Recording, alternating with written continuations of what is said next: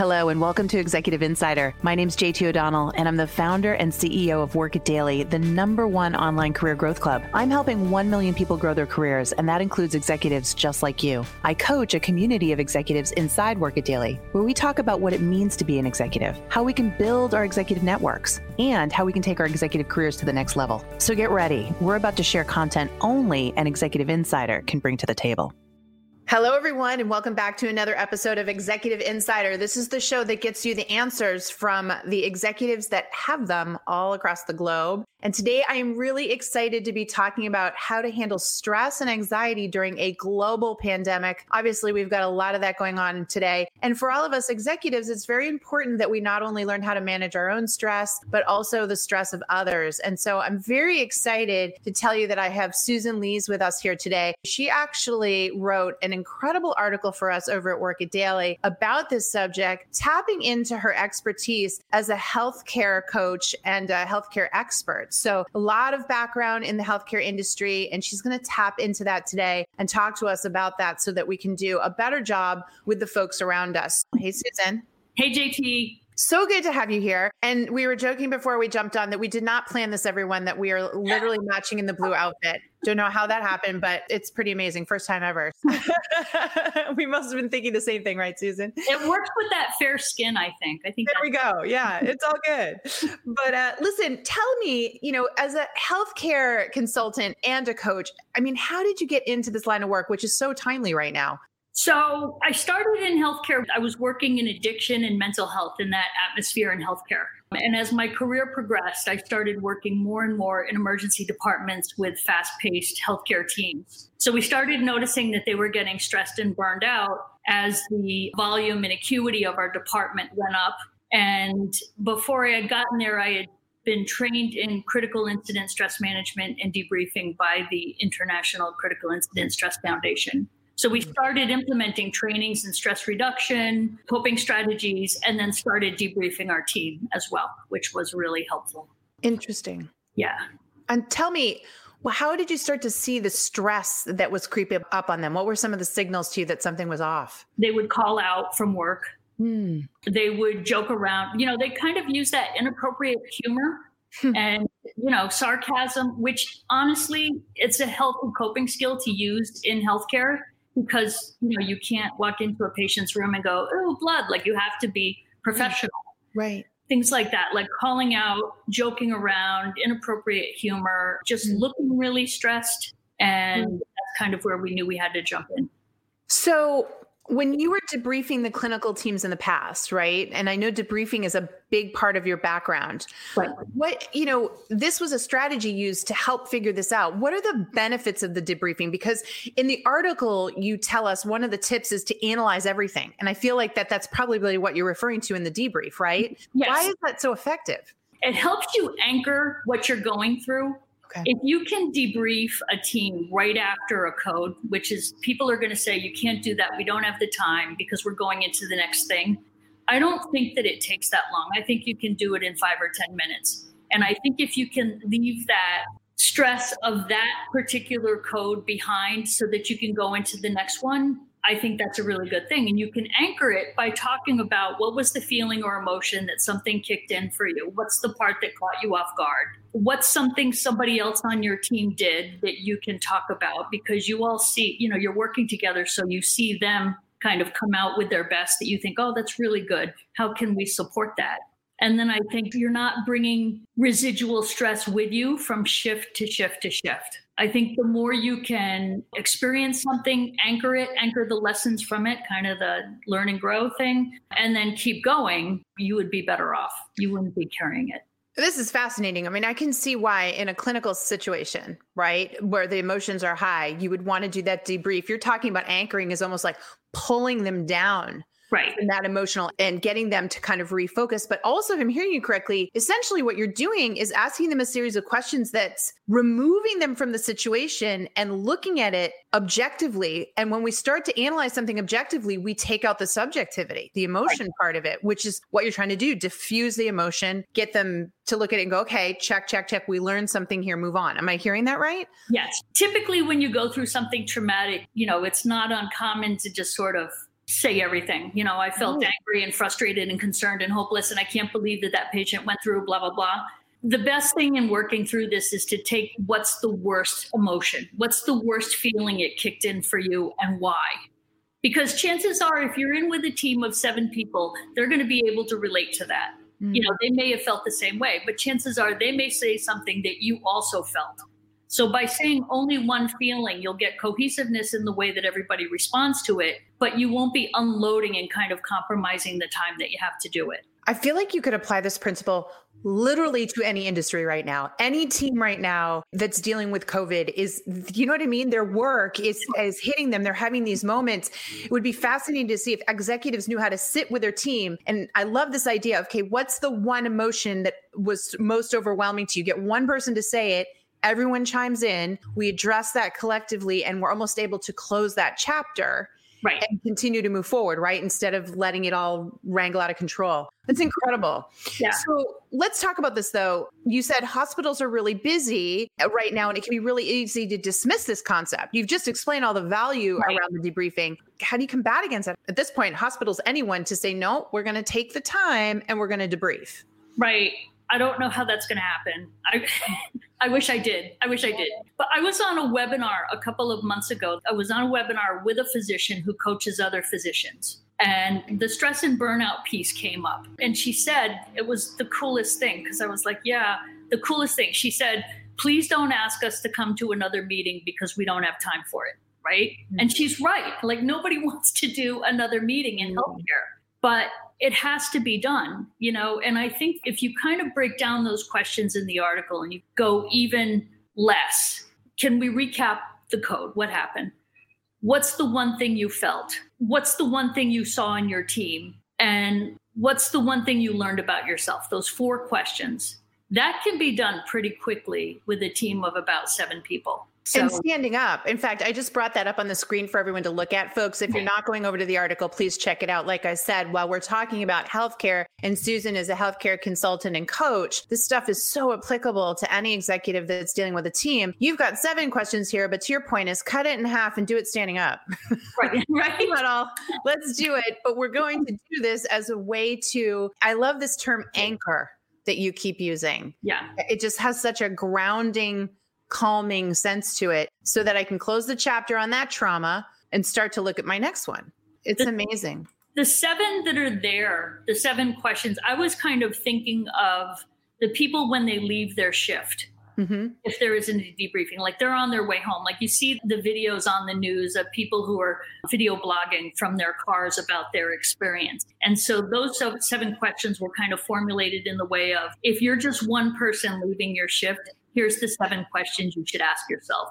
If you're doing a debriefing with the whole team, then definitely you could cut it down to 4. But I think the most important thing is getting them out in a way that you can say, okay, what's the experience I had? What did I learn about myself from this? And how do I keep going? It's funny that you mentioned that about the social media commentary. I have seen a lot of healthcare workers get on, for example, TikTok, in tears in their car, telling us what they saw. First of all, my heart aches for them. It puts a wave of panic through you to see a healthcare professional falling apart, and understandably so. But then it worries me that that's the person that has to go in and take care of somebody else, knowing that they're in that state of feeling, right? So to your point, there's a real opportunity here maybe to quell some of that by giving them the chance to process it. I don't know that it's going to completely get rid of it, but maybe talk them off the ledge before they hop in a car and put something like that on social media. Yeah, definitely. You could process it on their own before they get in the car and video blog about it. Right. Means. I think definitely it would be helpful if you can do that. The one reason I like that is because assume this is going to come back in the fall, right? I think one of the most important things that each healthcare professional can do is take whatever is written down in a journal or blogged on an iPhone and review it and say, oh yeah, I remember this worked for me. Because trauma anchors itself in the amygdala in your brain, right? Okay. When you come back into a traumatic situation, your brain is going to go, oh, I know this road. I went down there in the spring. Here we go again. And if that trauma isn't resolved, you're just putting trauma on top of trauma on top of trauma, and it's not going to work. They're going to burn out really quickly. If they look at what they've written or what they've blogged in a way that they can grow from it and say, okay, here's something that worked really well for me. I'm going to use that. And they get into a little bit more of a routine. it won't be as stressful. It'll still be stressful. It just will be more manageable. So here's a radical question for you. How are you supposed to know the best way to design a career that suits your unique needs? Few of us were ever exposed to useful advice to help us make good career decisions. In the past, only pro athletes and wealthy CEOs could afford career coaching. Work It Daily was designed to disrupt the career coaching industry. We provide 24/7 access to career coaches for less than the cost of a gym membership. Like most professionals, you've likely struggled at some point to find a job or grow your career in a way that makes you feel happy and satisfied. Work It Daily can help you make sense of what to do next in your career. Career planning can feel daunting and lonely, but it doesn't have to be that way. Work It Daily will provide you with the structure and answers you need to take action and get the positive results you're looking for from your efforts, because we know you have better things to do than stress about your job search or career growth strategy. You'll find us online at workitdaily.com or in your phone app store. That's Work It Daily. WorkItDaily.com. Visit to learn more or sign up today and get started with our career coaches immediately. Do you think that's the biggest concern we're facing with healthcare workers right now, the inability to process the trauma, or is it something else? I think it's a number of things. I think healthcare professionals are doing a really good job of processing their trauma. I think they are. I think where I get concerned are the newer nurses and physicians who have never had a patient die, who have never been through a code, who are not familiar with fast pace. Travelers who are traveling across the country, working with teams that they're not familiar with processes that they may not know. And then how well the ones who aren't handling the trauma, are they, that's a retention issue for hospitals. There was the Jones report in 2005 that said whenever a nurse leaves the hospital, it costs the hospital between something like $67,000 and $73,000 per nurse. Wow. When you look nationwide, that number goes down to, I think, 25,000 to 70,000. It depends on what part of the country you're working in. But why lose an experienced nurse? If you can implement a debriefing in 10 minutes or 15 minutes after a stressful period or after a shift, so that your team is okay when they go and anchored so that they can come back and go into the next thing, I would want my team to do that. It makes total sense. You're investing, so you have these assets. I love the way you're looking at this because it is business to some degree, but you also know this is really good for them mentally and physically to have this done. But financially, for the organization, investing in the time to get these individuals anchored and processing their trauma and, feeling more in control of the situation is a win-win for everyone. Right. For the business, for the individuals. I totally get where you're going with this. It's so interesting. So if you were with a bunch of healthcare professionals now and you were presenting on this topic, what would be the most important things you'd want them to know right now? I would want them to know that there's help there if they need it and to call and reach out in whatever form that takes for them. So the National Suicide Prevention Lifeline, if they're in crisis, they can call, or they can call their employee assistance providers. I know of at least 4 of the major EAP companies that have debriefing people on their teams that can debrief healthcare professionals. So you can basically call them and say, hey, can you have somebody call me for a debriefing? I think that would be really good. The other part of it is just talking with your colleagues and just checking in with each other, because those nurses that are seeing the other nurses call in, or they look at them and they get this sixth sense that something's not quite right, they can call them on that and they have that closer relationship to be able to do so. So I think that's an important thing as well. Trauma is not a great thing when you've experienced a traumatic event. Probably the one interesting thing about it is that when you shut down, when your emotions shut down, you do get more introspective, I found. Like you get your sixth sense about something. That's why intuition is in that article, because I think you become more intuitive. You get used to seeing micro expressions and the looks on the faces of the people that you're working with that you need to pay attention to. So interesting you say that. I did read recently about a doctor, unfortunately, who went home and took her own life. And it just was the stress of all of it. And it came as a complete shock to the family. Yeah. And it makes you think, do you think that the frontline healthcare workers feel like people expect them to be so tough and strong because that's the profession they chose? And do you think sometimes people are afraid to pick up the phone and call the crisis line or whatnot because of the reputation or feeling they're supposed to be stronger? Could be that. Yeah. It's interesting to me. I certainly, if any of them listening right now, I don't want them to think that. I want them to process. Right. That there's help for them. And I think with the physician who committed suicide, that when you get to the point where you're suicidal, a lot of times you can't see through because all the emotions are kicked in. And it's hard to think about, how do I cope with this? Who do I ask? And are they even going to be able to understand me if I ask them for help? Right, right. Why do you think debriefing hasn't been put into the protocol, like common practice at the end of your shift? There's some mandatory way to debrief. With all the technology and things we have going on right now, there's no way to do that? Sure. Right. No, I think some of the larger hospitals, I think Hopkins has a debriefing team. And I know some of the larger healthcare systems do. Wherever I've worked, we've done them because we've said, look, the team needs what you can kind of see in the team that you need a debriefing. I had the benefit of working at some faith-based hospitals where I was able to do my debriefing with a member of the pastoral care team, which was really good as well. So I think if you have people trained to do debriefing in your hospital, you should definitely make a team of it. You can get training online at the Critical Incident Stress Foundation. It's ICISF.org. They have an online training for critical incident stress. The thing that's a little different is that when they're done with the debriefing, because they tend to debrief emergency responders as well, they follow up with coping skills. So there's another form, which is ATSM, which is Applied Traumatic Stress Management, which also works with emergency teams. Part of their program is they say, what did I learn about myself as a result of when I went through? And I think for healthcare professionals, that anchoring is key. What did you learn about yourself? And then how do you keep going? That makes total sense. Total sense. Well, we have some questions from the audience. I want to pop those up. So the first one here is from Andrea, and she is asking, what more can we as laypersons do for healthcare workers? Great question, especially with this going on. Right? Yeah. I would definitely ask them about their careers, their healthcare career. Where have they been? And what have they learned from the experiences they've had? And just listen. I think that's a key thing. The emotional side is definitely tough. So I really think that just listening piece, even if you can't understand what they're saying, just to listen to what they're saying is a good thing, just for them to get out what their experience has been. It's interesting. I think about it from a career perspective in jobs. I think there will be a lot of people that through this pandemic say, gee, my work is not nearly meaningful enough. I want to get into healthcare. I want to go and be able to do what those people are doing. But I want to ask you, as somebody who's in there, do you think there'll be a fair number of people already in the profession looking to get out? Could this seriously create a problem where people go, I'm done. This pandemic just sucked up the last 10 years of my life. I can't do another decade. What do you think?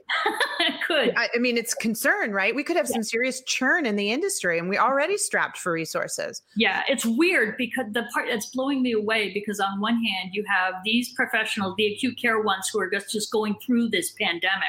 It's amazing to see what they're doing with what they don't have. The fact that they're just going and going and going speaks volumes to who they are as individuals. What really gets to me about it, this is true of my friends. They have many skills in the intricate knowledge that you need to have as a professional, right? And they don't push the leadership skills that they have. When I look at their LinkedIn profiles, I see, very experienced nurses in the skills that they have, but there aren't the leadership skills that I know they have that are just not listed on their LinkedIn profiles. And I wish that they would add them, because I think if they did, they would get more leadership roles than what they're in.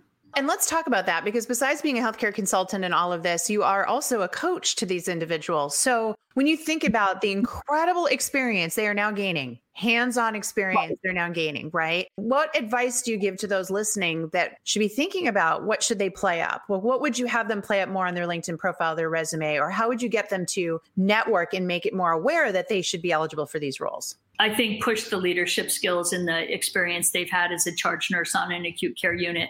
If they could do a career narrative. Yes. Like Yes, totally. Yes. The career narrative, the career story. Absolutely. I would do that with every single nurse I know. Every single one of them, I would say to them, write down every position you've had since you left nursing school. And I would keep it vague in much the same way that you do, just to see what they're taking away, right?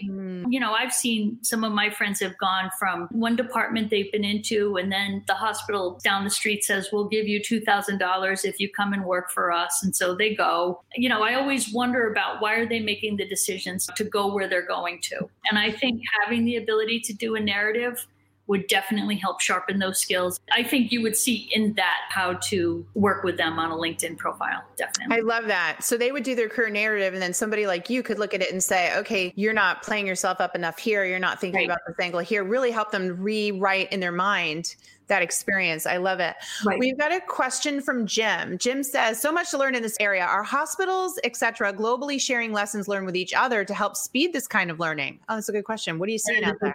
I've seen that they are. And Jim, I just have to say, I absolutely love the article you wrote. It was amazing. Really cool. I gotta He did write a great article.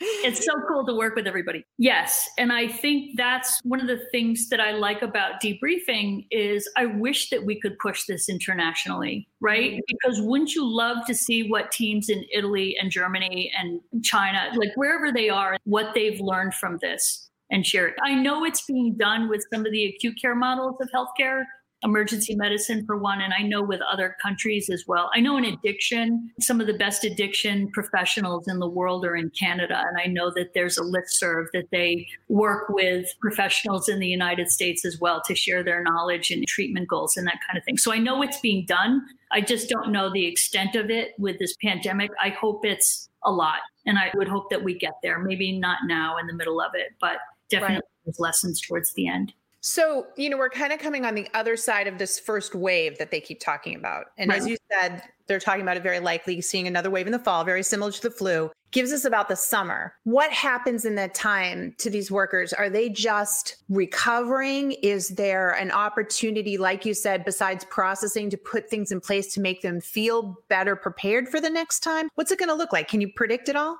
No, I wish I could. I think it would be great if there would be a way to process to kind of do a debrief, of what did we learn during this? What do we need to do better? And have it not be a risk management thing, right? Mm-hmm. Like have it be an emotional felt debriefing. I feel that way because of the cost of retention. Don't just tell us the clinical side of what we learned from this. I mean, I definitely know there's lessons there, but I think the emotional side should be covered as well, because I think that's what's going to keep your team working together.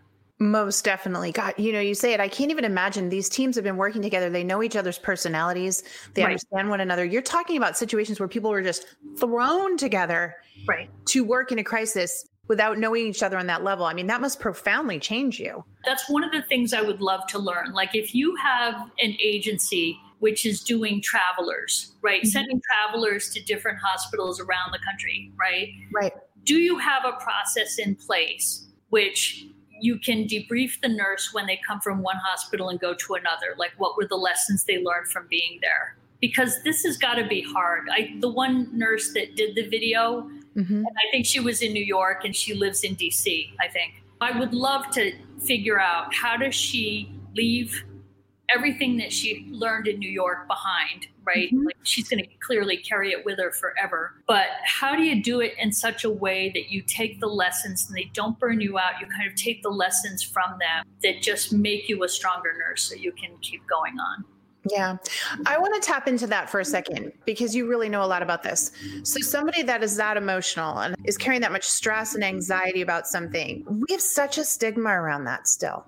We do. If you have that, you're flawed in some way. Well, meanwhile, we all know we have it. We all get anxiety and stress. Right. But we're still a society that's trying to hide the heck out of it and worry, what will people think about me and my career down the line? Right. Right. How do you coach people about that to get them over it and say, no, you're feeling this, get help. What do you do technique wise? They're not going to get over. You're not. True. That's not going to work. What we did was, it was like, how close to the line can we get our team? So we actually developed a behavioral health program at a very large healthcare system where I worked. And when we were training the staff, one of the things we used to say was, when describing our patients was, they are us in crisis. We are them without a support system or a job. Because sometimes it's just a really fine line, right? Mm-hmm. And so it's how close can we bring you to kind of talking about the feelings that you have? And usually with codes that are tough, for people. Like when we've done debriefings, if I was with a pastoral care person or if I was with somebody who was a co-facilitator, the one thing I noticed was that the debriefings that we did that had the most impact emotionally were the ones where the team could relate to what happened. Like if it was the loss of a baby, it could be because they were also young parents and could relate to that. You know, something that struck a nerve because they know it really well. It's kind of like you think of the defenses you use. Like I use humor. I love humor as a defense, right? So my closest friends are the ones who also use humor. Like our friends are people like us who use the same defenses that we do. So I think that has a concurrent thing as well. Like when something goes wrong to something that we know because we can relate to it, that's where we get stuck. It makes so much sense. It's fascinating. Fascinating how much more we need to be doing this in the workplace, especially in the healthcare workplace, right? Yeah. Unbelievable. Yeah. So fantastic. Thank you. Yeah. Listen, before I turn it back, because I always give our guests the last word, tell everybody where they can find you and the best way to connect with you. They can find me on LinkedIn or on my website at www.coachingfornurses.io. We'll get that link up, everyone. That would be great. JT, definitely. Thank you so much for inviting me to come and hang out with you. Cool. I know. In our Magic Lab, you are amazing. So tell us this, as I turn it back, the one big takeaway, if everybody listening today, the one thing that you want them to think about and pass along as they're talking to other executives, what would it be? There is help for you. Mm-hmm. If you are in a stressful, traumatic situation, or if you know somebody who's in a service profession out there in the world who is stressed out and is making stressed and not knowing how to make the right decisions or just overwhelmed with emotions and feelings, just know that there's help for them. There is help. They just have to reach out and ask. It's there. Absolutely. And we're going to grab all those earlier links you mentioned as well and get those in the video, folks, so that you can access them. But I love that advice. Susan, thank you so much. Everyone, thank you for attending and asking your wonderful questions. And remember, this is Executive Insider. And until next time, if you want to win the executive game, remember, you've got to work it daily. Thank you for listening to today's episode of Executive Insider. If you want to learn more about Work It Daily and how we can help you with your career or job search, visit workitdaily.com. If you enjoyed today's podcast, I'd really appreciate it if you subscribed and left us a 5-star review. Don't forget to check out workitdaily.com/podcast to get access to the resources and links mentioned in today's episode. Those can be found in the show notes. Again, thanks for listening, and I can't wait to share more with you on the next episode of Executive Insider.